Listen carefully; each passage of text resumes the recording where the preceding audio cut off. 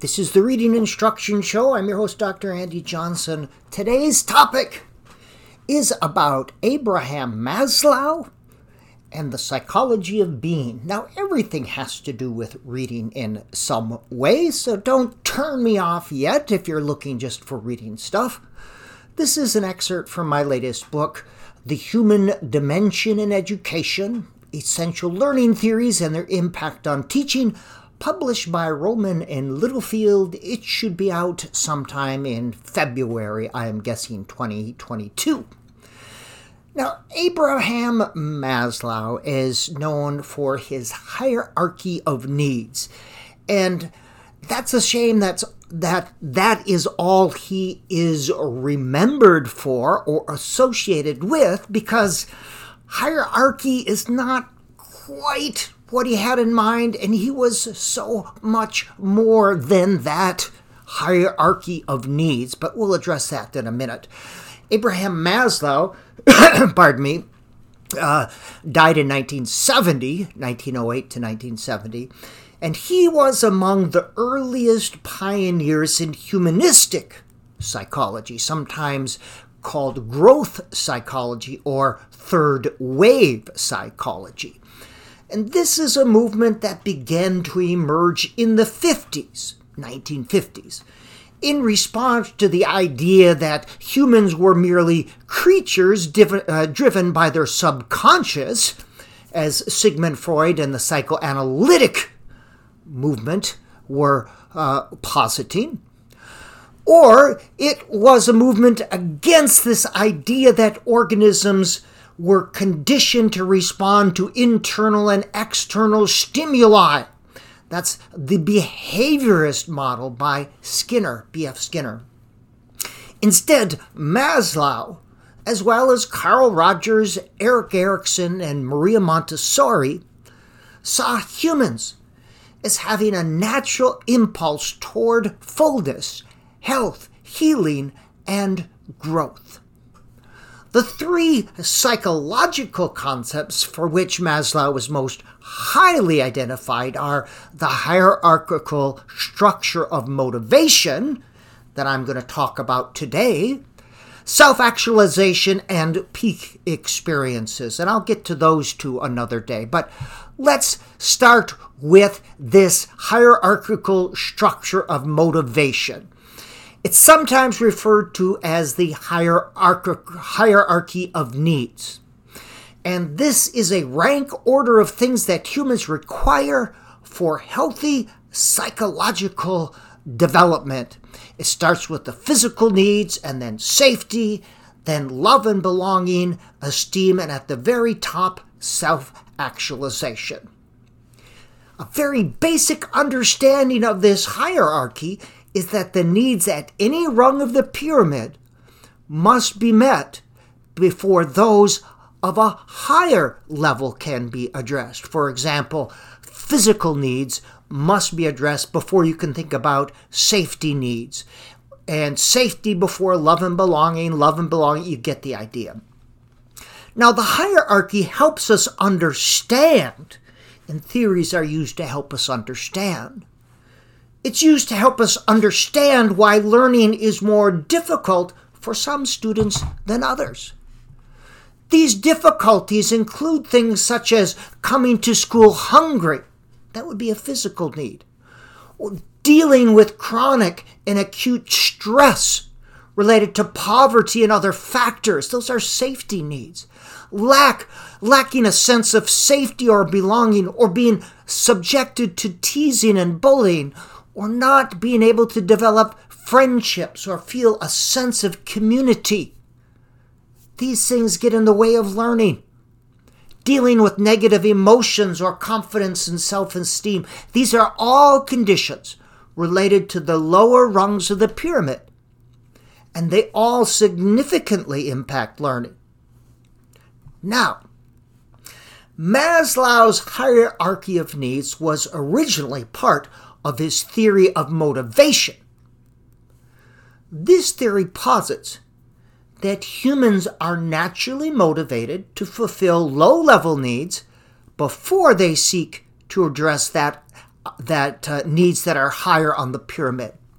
But a slight but important difference with the basic understanding of Maslow's need is that Maslow's focus was not on the need.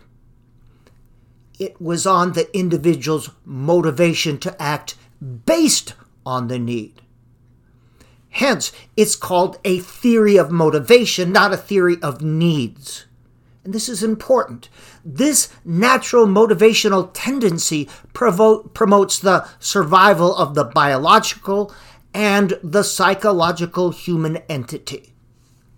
This tendency is also aligned with an instinctive inner core that moves humans to naturally evolve to their highest state. Now, Maslow identified two types of motivation: deficiency motivation and being motivation. When a person believes or perceives there to be a deficiency related to a physiological necessity, safety, belonging, or love or esteem, that person is motivated primarily to satisfy that need. That's deficiency motivation. This driving force is based on a lack of something. And again, this is what Maslow calls deficiency motivation. One is motivated primarily to satiate the desire or to get one's need met. This is a low-level motivation because it focuses on getting something for one's self. Now let's take a look at being motivation. People whose low-level needs have been stabilized are naturally motivated to focus on higher-level needs or growth needs. This type of motivation is what Maslow called being motivation. Here one strives to be and become the highest version of oneself, or to evolve to one's highest state. These people are said to be self-actualizing, and we'll talk about that in another podcast. They're motivated to pursue optimal performance or peak experiences, to learn and discover the cognitive needs, or to create or express aesthetic needs, to develop one's full potential as human beings, that's integration, or to improve the human condition or connect to something greater than one's self, that's transcendence. People who have deficiency needs can still achieve these self-actualizing tasks. However, the focus on lower-level needs detracts from these efforts. So, let's look at the deficiency needs again. The first is biological needs, food and water, safety needs, protection, security, stability, belonging and love needs, relationship, group identity, and esteem needs, achievement, status, responsibility.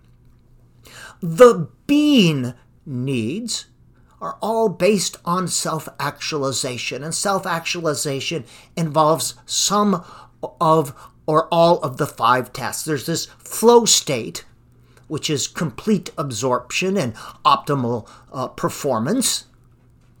Cognitive needs, to know and to understand, to learn and discover. Aesthetic needs, which is to create beauty, balance, form, to express. Integration, this need for personal growth, self-fulfillment, individuation.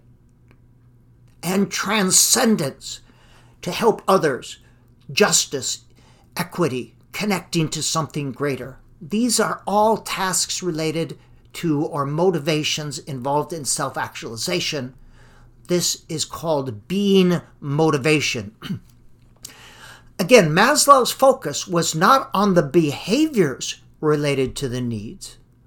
Rather, like Lawrence Kohlberg and Carol Gilligan, he was concerned with the motivation that prompted the behavior.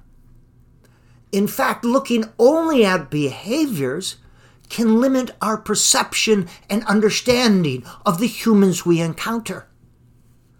That's because the same behavior can be displayed with completely different motivational needs. For example, let us imagine that Pat joined a group that worked to provide resources for local food shelves. If this was done for the purpose of giving back or helping others, this would be a wonderful example of being motivation associated with self-actualization.